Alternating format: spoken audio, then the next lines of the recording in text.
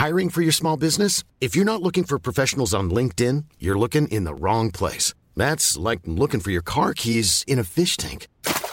LinkedIn helps you hire professionals you can't find anywhere else, even those who aren't actively searching for a new job but might be open to the perfect role. In a given month, over 70% of LinkedIn users don't even visit other leading job sites. So start looking in the right place. With LinkedIn, you can hire professionals like a professional. Post your free job on linkedin.com/people today. In a sudden flash, it all comes clear. It's a eureka moment, an epiphany.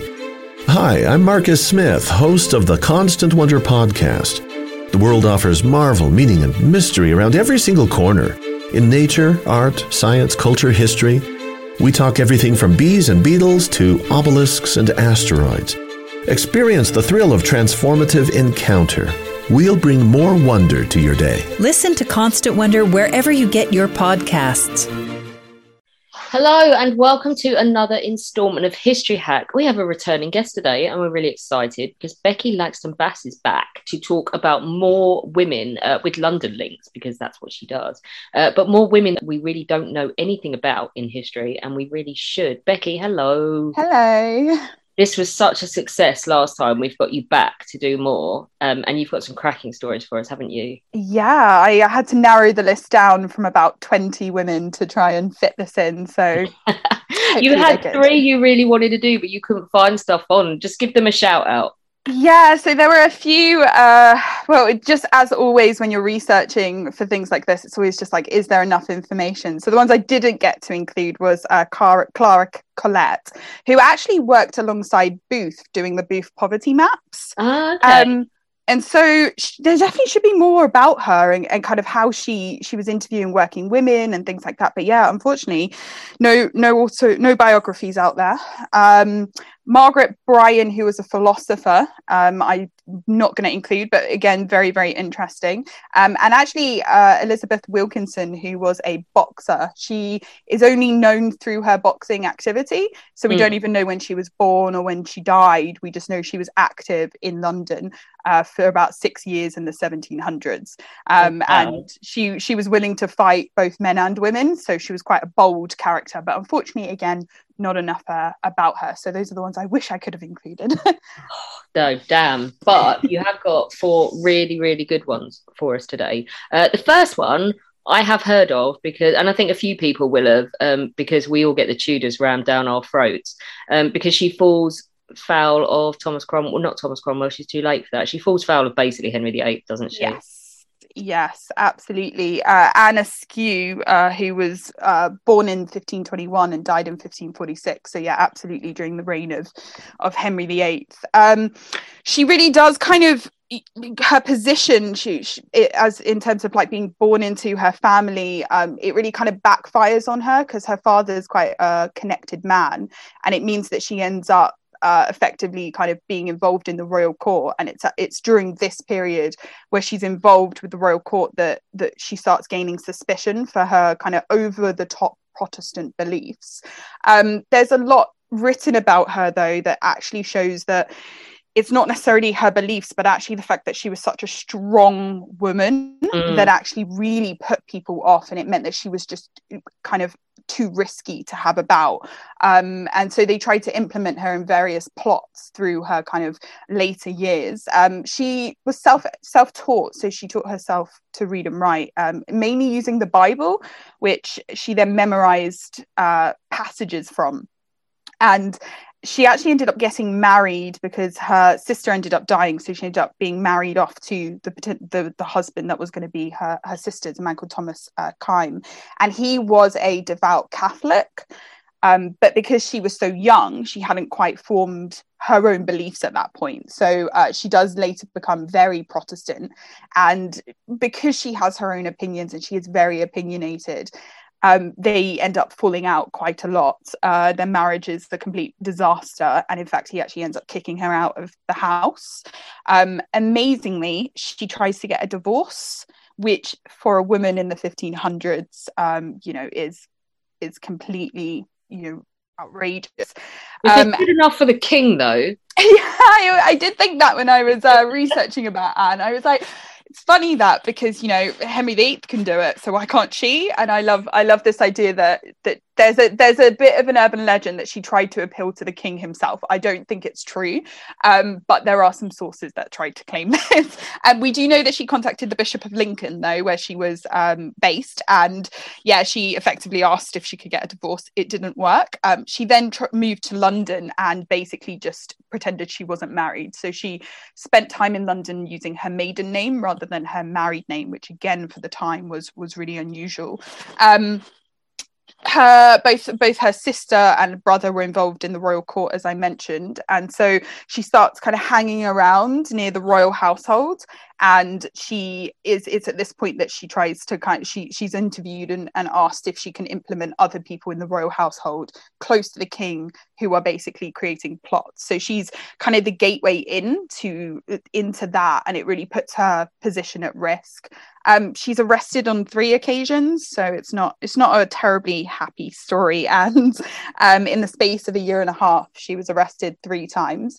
So this whole period is when Henry VIII, so he goes and messes up the whole Catholic Church thing, doesn't he? Yeah. But as he gets to his dying years, he really is it's like Pandora's box. He's trying to put everything back in the box, isn't he? And backtrack a bit. So at this point, being that vocal and that up for change and stuff when he's trying to dial it back a notch is just the worst combination, isn't it? Yeah, absolutely. So it's kind of a like you said, it's a weird situation where Henry VIII has caused this situation, and now being too Protestant and being too kind of wanting reforms in the church was outrageous at this period.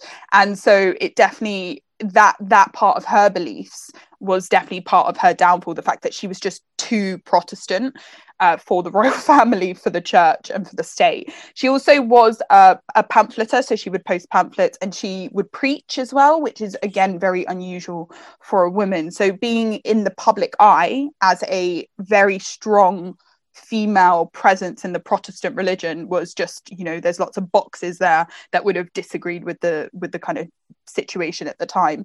She also carried writings by Protestants who had previously been arrested, and some of them had been executed. So she was caught with writings that were basically banned at the time, which was one of the reasons she was first arrested. And she eventually was taken to the Tower of London. So again, there's a lot of amazing London links with a lot of the women I'm going to talk about for obvious reasons. But one of the sad things about Anne is she's actually one of the only women on record to have been tortured at the Tower of London. And being an educated woman, the records of her torturing actually exist. She managed to smuggle them out. And again, they're not the happiest read. She talks about being placed on the rack, which I'm sure many listeners will know is very, very painful.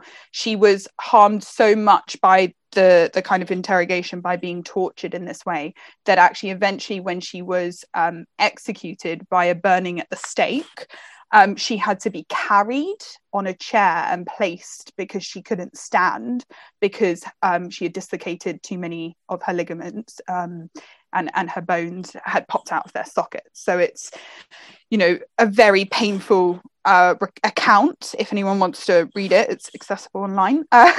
But what's really interesting is after she is executed, her story that she kind of wrote gets kind of rewritten by 2 different people. And it's actually these 2 accounts that are very problematic. Some of them, for example, the one written by a man called John Bale, he's actually really misogynistic, and his tones of her work, he basically interprets her words as the fact that Anne was actually kind of ignorant and didn't really understand what was going on, and that's how she got herself in this situation, and she was a weak woman and all of these things. So that's extremely unfortunate. The other account, which is written by a man called John Fox, his is a little better, but there is a lot that would have been edited and removed, which obviously from a historical point of view is extremely frustrating when things are edited, especially from a woman's perspective. What does always come across about Anne is that she was very progressive for her time. She had repeated confrontations with male authority figures, including her father, as I said, her husband. You know, even during her interrogation, she kind of mocked the men who were interrogating her. And she said, you know, things like, it's against St. Paul's learning that she, being a woman, should interpret scriptures, especially when there are so many wise men to do so for her. So, you know, she terrifies them, doesn't she, basically? Yeah, she honestly was just like nothing else at the time, and they couldn't control her. And because of that, it led to her downfall, unfortunately. She very famously wrote a ballad when she was in prison. And the opening verse, I think, is quite beautiful. She wrote, "Like as the armed knight appointed to the field, with this world will I will fight, and faith shall be my shield," which I think is quite a powerful opening verse. So yeah, very, very prolific kind of woman in her time, despite only living, you know, for a couple of decades. This is the thing. She's only what, 25, 26? Yeah, 26 when she was executed. It's insane, isn't it? And do we know what happened to her after she died? Do we know where they buried her? No, well, she was burnt at the stake, so I don't know exactly what happened in terms of records. There are a kind of a bit like accounts about the execution, which again you kind of got to take with a pinch of salt, because there's some people who say that, you know, she was helped die quicker. Some people say that she never cried out at all, and so there is this overbearing idea that they definitely, you know, history has kind of reflected her as a very strong woman. But yeah, unfortunately we don't kind of know what happened to her afterwards. She's quite inspiring. She always struck me as someone, she just refuses to shut up for the sake of other people, doesn't she? She's just like, I could just give you what you want and stop talking and stop having opinions and stuff, or I could not. Yeah, well, that's what I really like about kind of reading the account of her when she was being tortured. It wasn't that she didn't say anything. It wasn't like she was on the rack and refused to speak. She would speak. She just wasn't telling them what they wanted. Yeah. She would just mock them and use her wit and her intelligence and quote bits from the Bible that were talking about what they were doing. And so she also refused to be silent, even though she was in this awful situation. And I just think that does come across, you know, the more you read about her and read her own work. Yeah, I really like that one. Thank you for that one. Okay. Your next one, are we going to do a painter next? We are, yes. Sarah Biffen, who I kind of came across when looking at women that we could potentially talk about for our Women of the National Gallery tour. One of the things that you see a lot in early women painters is they tend to be restricted to certain types of art. And Sarah was more of a portrait painter, but she did miniature portraits, which are nowadays very collectible. She is amazing though, because she was born without any arms and without any legs. So she taught herself how to read, how to write, how to sew using needles. She was very talented at embroidery. She would put the needle in her teeth, and that's how she would sew. And eventually she taught herself how to paint as well. Hang on. So miniature painting is a bitch anyway, because you have to do everything in miniature. Like with two hands, I wouldn't even try. So she's doing this presumably with her mouth? Yeah, with her mouth. Wow. Yeah, it's and she does, one of her most famous paintings is actually her own self-portrait, which I highly recommend people look up, because it's actually a very like empowered painting. And she depicts herself, despite, you know, having no limbs, being very kind of, her posture's very strong, her face is very determined, and I kind of love that comes across. And it was a self-portrait as well, which I think is just amazing. So her kind of journey into art is a bit unusual. She effectively gets scouted to join fairs and sideshows, and it was her kind of tag name was the Limbless Wonder, and the idea was that people would actually go to these fairs and they would actually pay to watch her, you know, draw, write, and you could pay for her to paint your portrait as well. So although she did actually initially start in landscapes, it became quite clear that her talent was actually in portraits, and it was during this time that she had exhibitions of her work were sold, paintings, autographs, you know, all of this. So she was quite well known in that kind of scene, to the point where she attracted attention from people higher up. So there was a man called George Douglas, the Earl of Morton, who effectively decided that he wanted to see if this was true. He had heard rumours about this amazingly talented painter and wanted to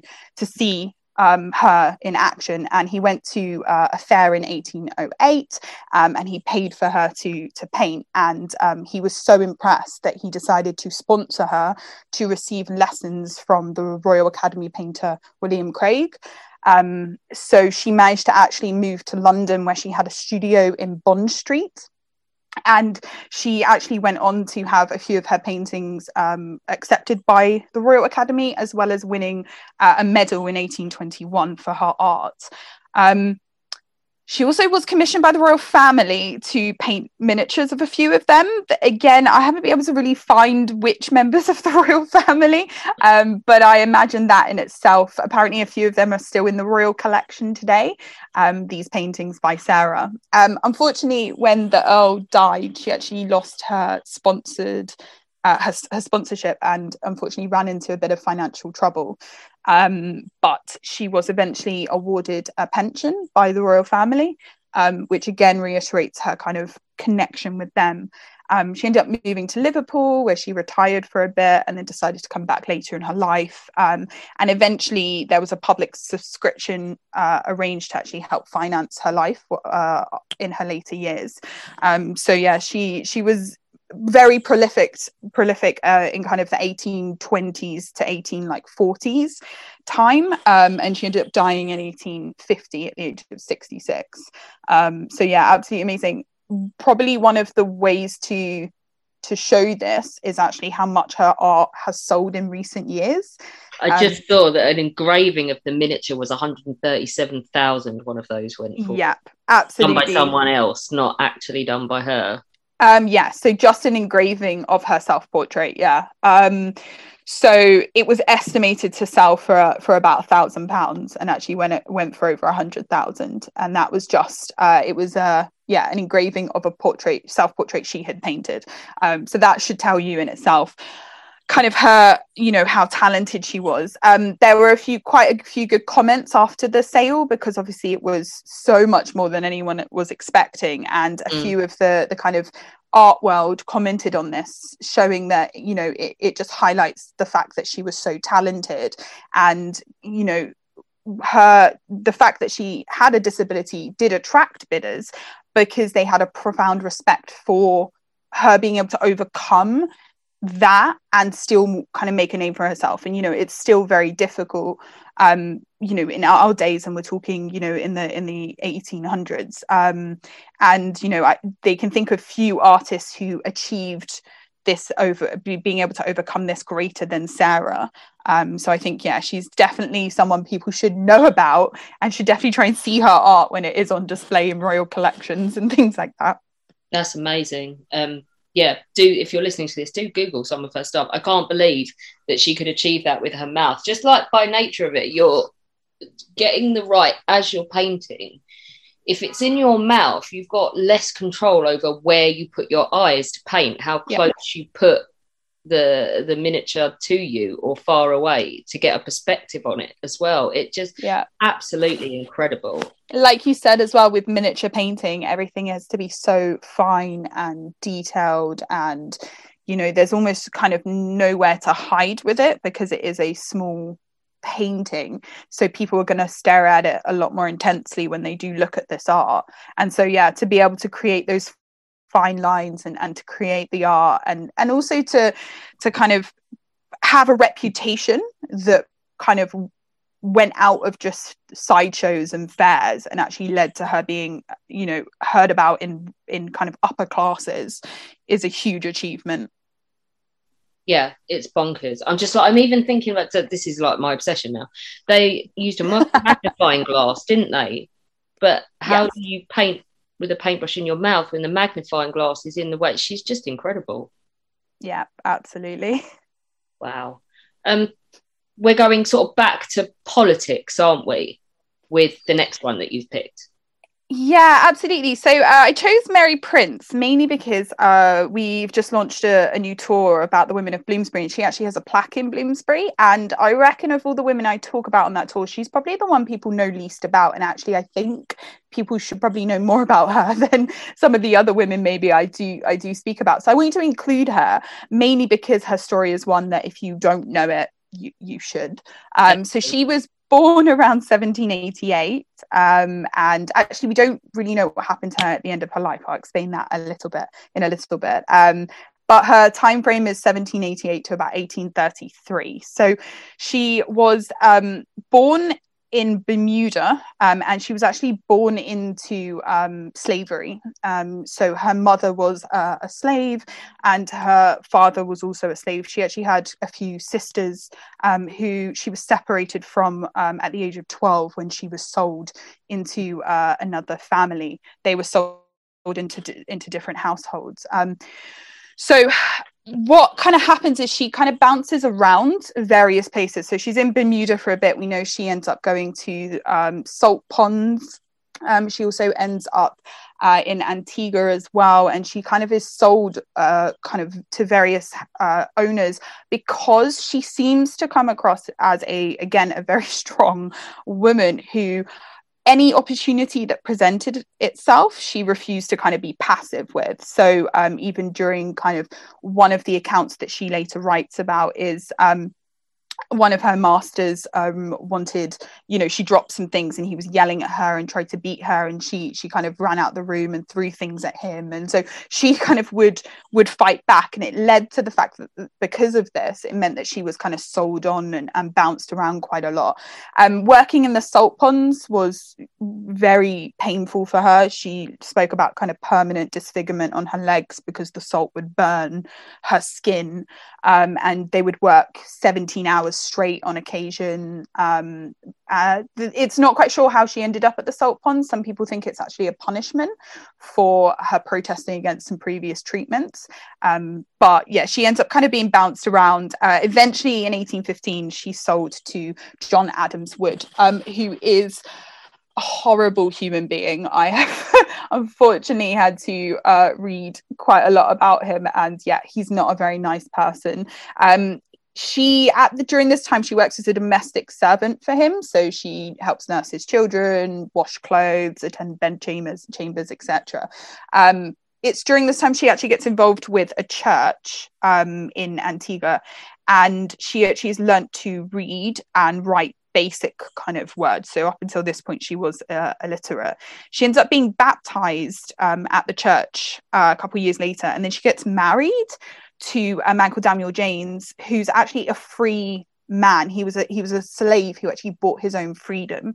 So this in itself led Mary Prince to suffer at the hands of John Adams Wood, because he disliked this fact that A, she got married without his permission, but B, the fact that this freed slave would hang around their household, hang around the estate, basically giving people ideas that this is possible.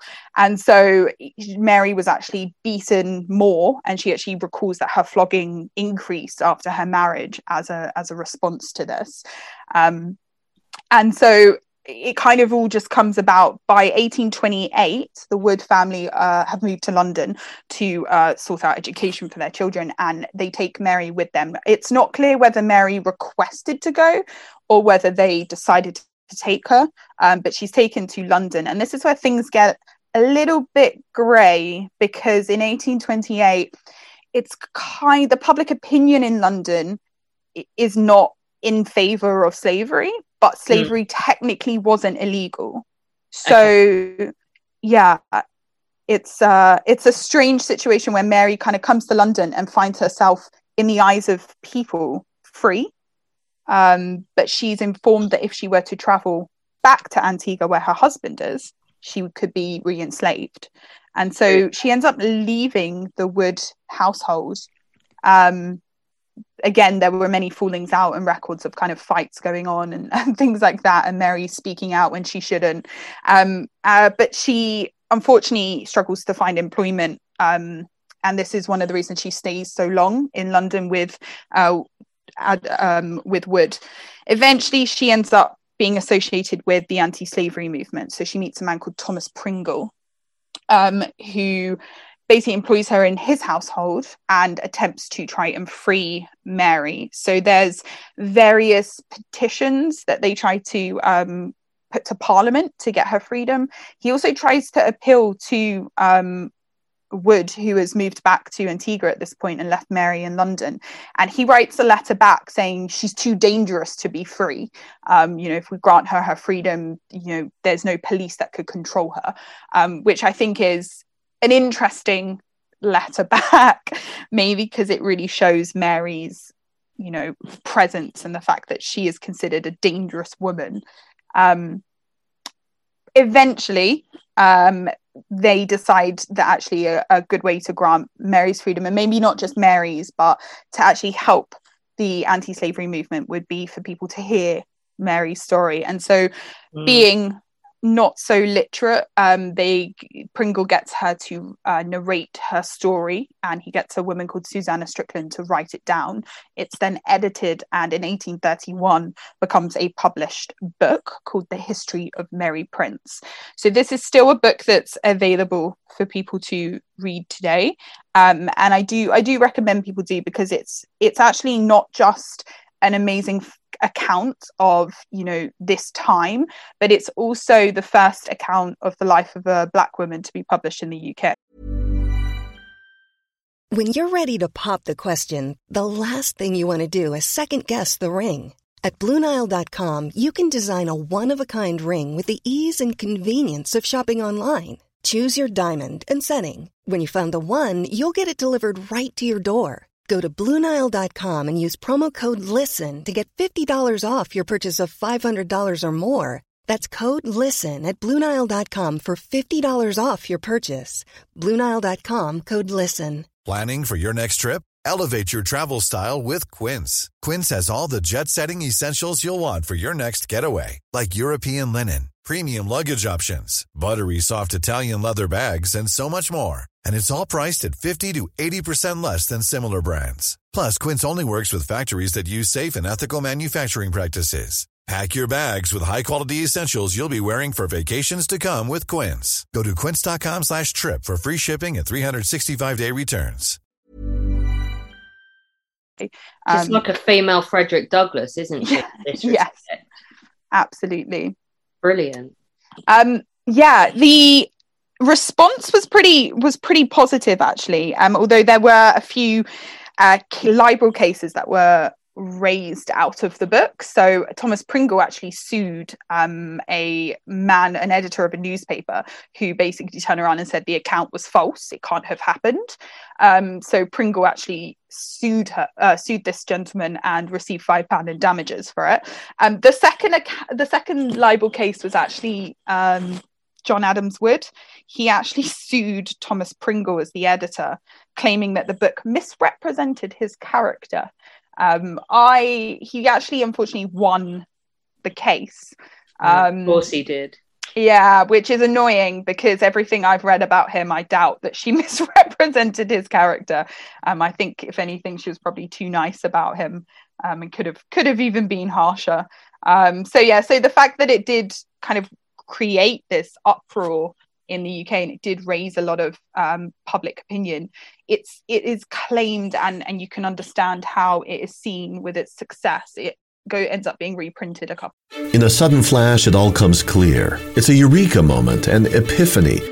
Hi, I'm Marcus Smith, host of the Constant Wonder podcast. The world offers marvel, meaning, and mystery around every single corner. In nature, art, science, culture, history, we talk everything from bees and beetles to obelisks and asteroids. Experience the thrill of transformative encounter. we'll bring more wonder to your day. Listen to Constant Wonder wherever you get your podcasts. Times in its first year. It is seen as almost a catalyst to the anti-slavery campaign. This idea that the horrors that she talks about, the physical violence of the owners, you know, it kind of really does kind of kickstart and effectively lead to the Abolition Act a couple of years later. So there's definitely an influence there, which is, definitely important to know. The other thing that's really great about the history of Mary Prince is that it isn't necessarily just statistics given. It is, like I said, a first person account, and it's actually really honest. And some of the kind of ideas in it, sometimes when you read history around this, people do feel uncomfortable because of what happened, and so she almost becomes an awkward heroine in the sense that people don't necessarily want to remember her because it's remembering a darker past. But actually it's really, really important that, she was able to have her story told, because so many others wouldn't have. She did get a commemorative plaque in Bloomsbury. It was done by the Nubian Jack Community Trust, so it's not an official blue plaque, but it's actually on the side of Senate House. So if anyone's ever around there, it's really annoyingly difficult to see. It's like a bronze plaque, and it's behind the gates of Senate House. So if it's not open, you have to kind of squint to see it. But it has been there for over 10 years now. And she was included in the London Museum at Docklands, the Sugar and Spice exhibition that they did there. There was a side and a section about Mary Prince and her influence and her time. So she's definitely someone that people should know about. Unfortunately, we don't really know what happened to her after the libel cases. We know she testified at both of them, but then she kind of just disappears.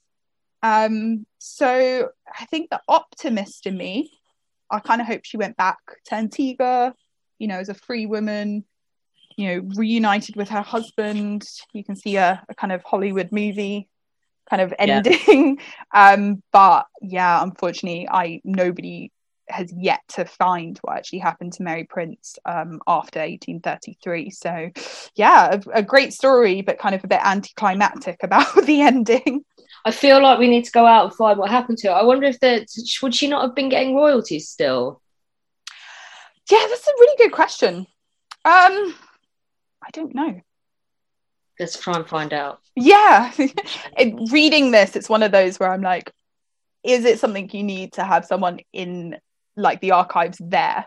If they have them, is it possible to look at, family history back far enough to trace this? Because she kind of just disappears from our records. So I would say in 1837 you get, did she definitely die in 1833? No, so we don't know when she died. We just know she disappears in 1833. There's no reference to her post that period. So 1837 nationalised record keeping comes in, so we make it. Maybe.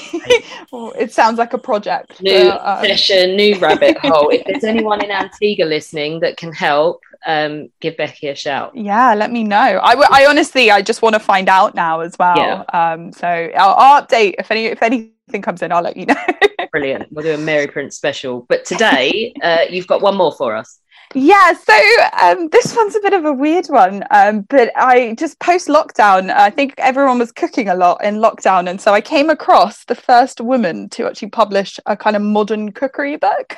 Brilliant. I just thought it was a really nice kind of just thing to know about, especially because we actually have a lot of kind of things we should give her in terms of credit, because her name is Eliza Acton. She was born in 1799, died in 1859. So again, just time frame.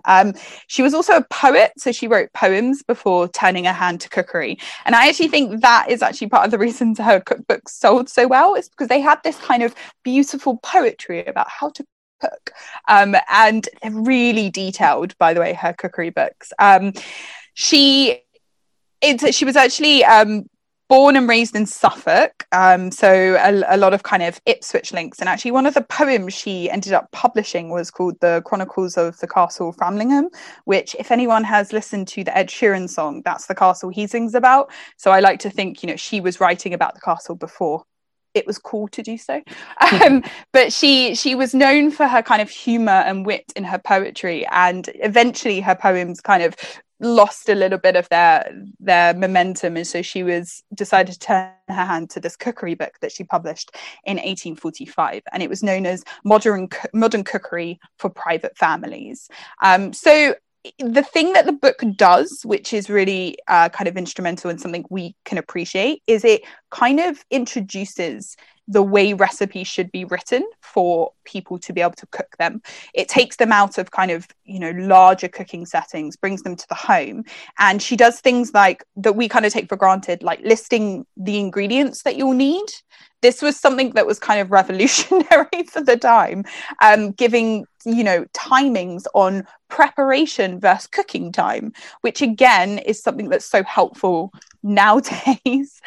But at the time in 1845 would have been, completely different from how recipe books would have been written. The recipes that she includes, this book is extremely long.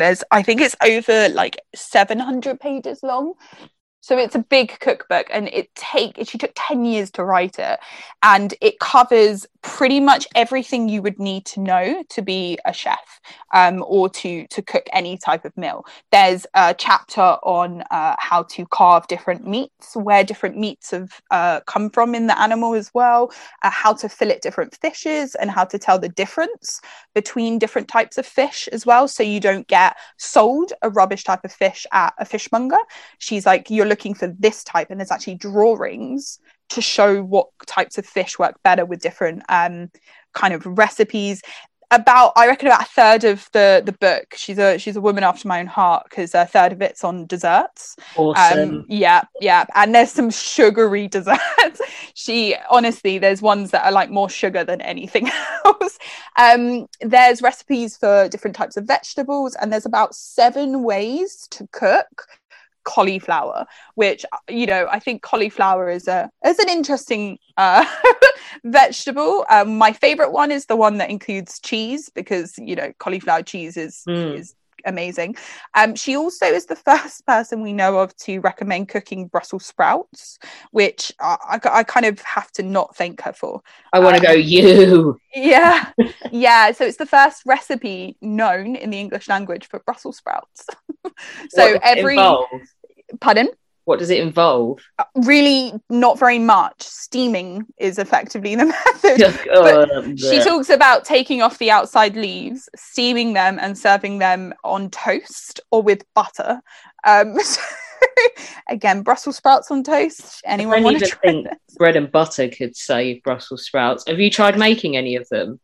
Not yet, but there is a very nice recipe for Christmas pudding in there that includes a lot of alcohol, which sounds amazing. So maybe definitely get around to cooking some of them and see how they go.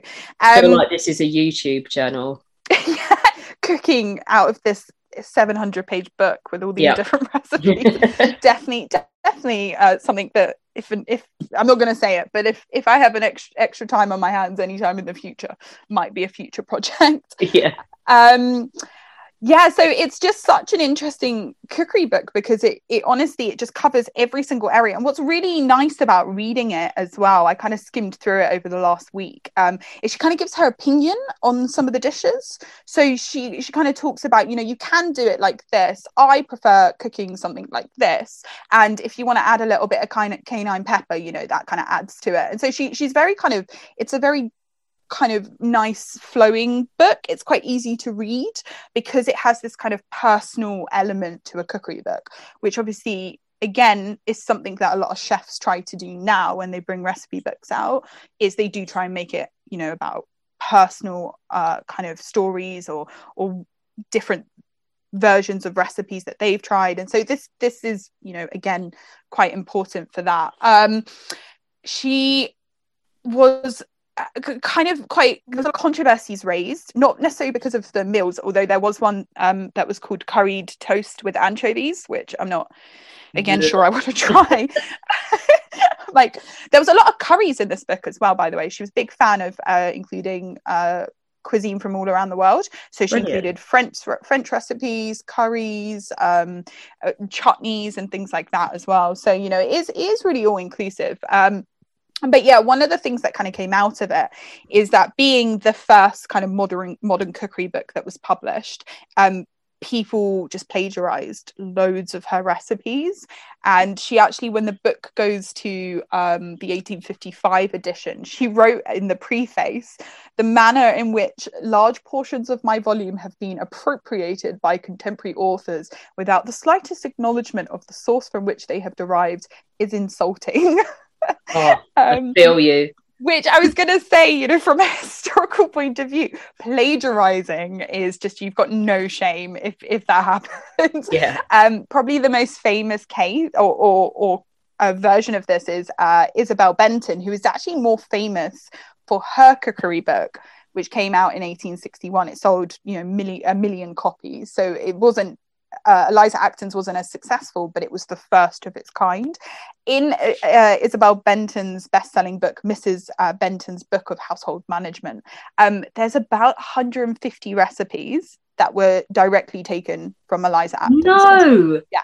It's not even subtle. It's not even like one or two. It's about 150. We actually have an episode of History Hack about cut and paste journalism and how about this was basically allowed at the time.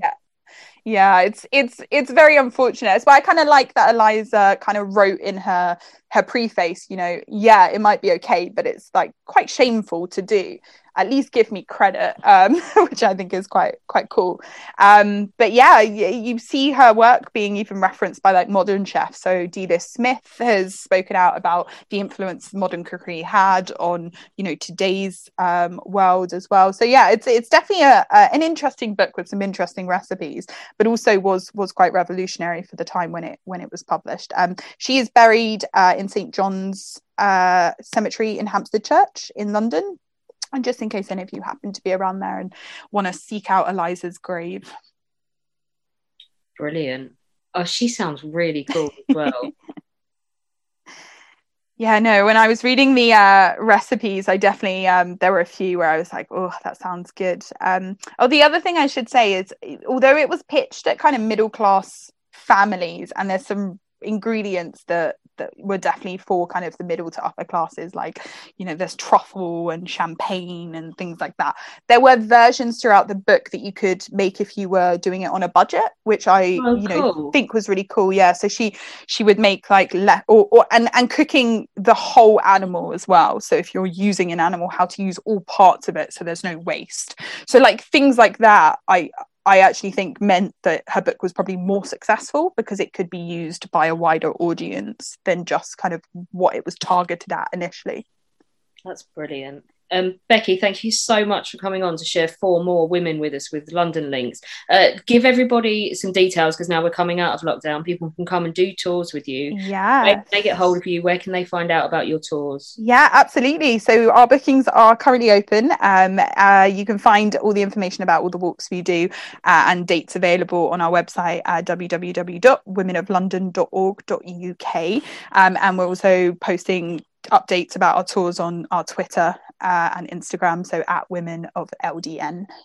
Excellent. Thank you so much. No, thank you for having me. You can help us at History Hack by joining us via Patreon. It takes quite a lot of effort and a lot of work of quite a big team now to keep us going. And so if you could donate as little as £3 a month, it would be massively appreciated by all of us. There's different levels because Princess Marcus has set it all up with varying rewards and things. So do have a look, do join us. There's an exclusive Facebook group as well, and you can be part of all of it. When our guests join us to talk about their work and their new book, the 45 minutes or so they spend with us is just a taster of all their efforts. So to this end, we have launched our very own bookshop on bookshop.org, where you can find our guests' latest and greatest books. You can support them and you can support History Hack too. 10% of every sale via our bookshop supports the podcast and allows us to keep at it and bring you more amazing guests. You can find our bookshop at bookshop.org/shop/hack history, or just search on bookshop.org for us under the shops bit. Thank you for your continued support, and here's to your next great book. Even when we're on a budget, we still deserve nice things. Quince is a place to scoop up stunning high-end goods for 50 to 80% less than similar brands. They have buttery soft cashmere sweaters starting at $50, luxurious Italian leather bags, and so much more. Plus, Quince only works with factories that use safe, ethical, and responsible manufacturing. Get the high-end goods you'll love without the high price tag with Quince. Go to quince.com/style for free shipping and 365-day returns.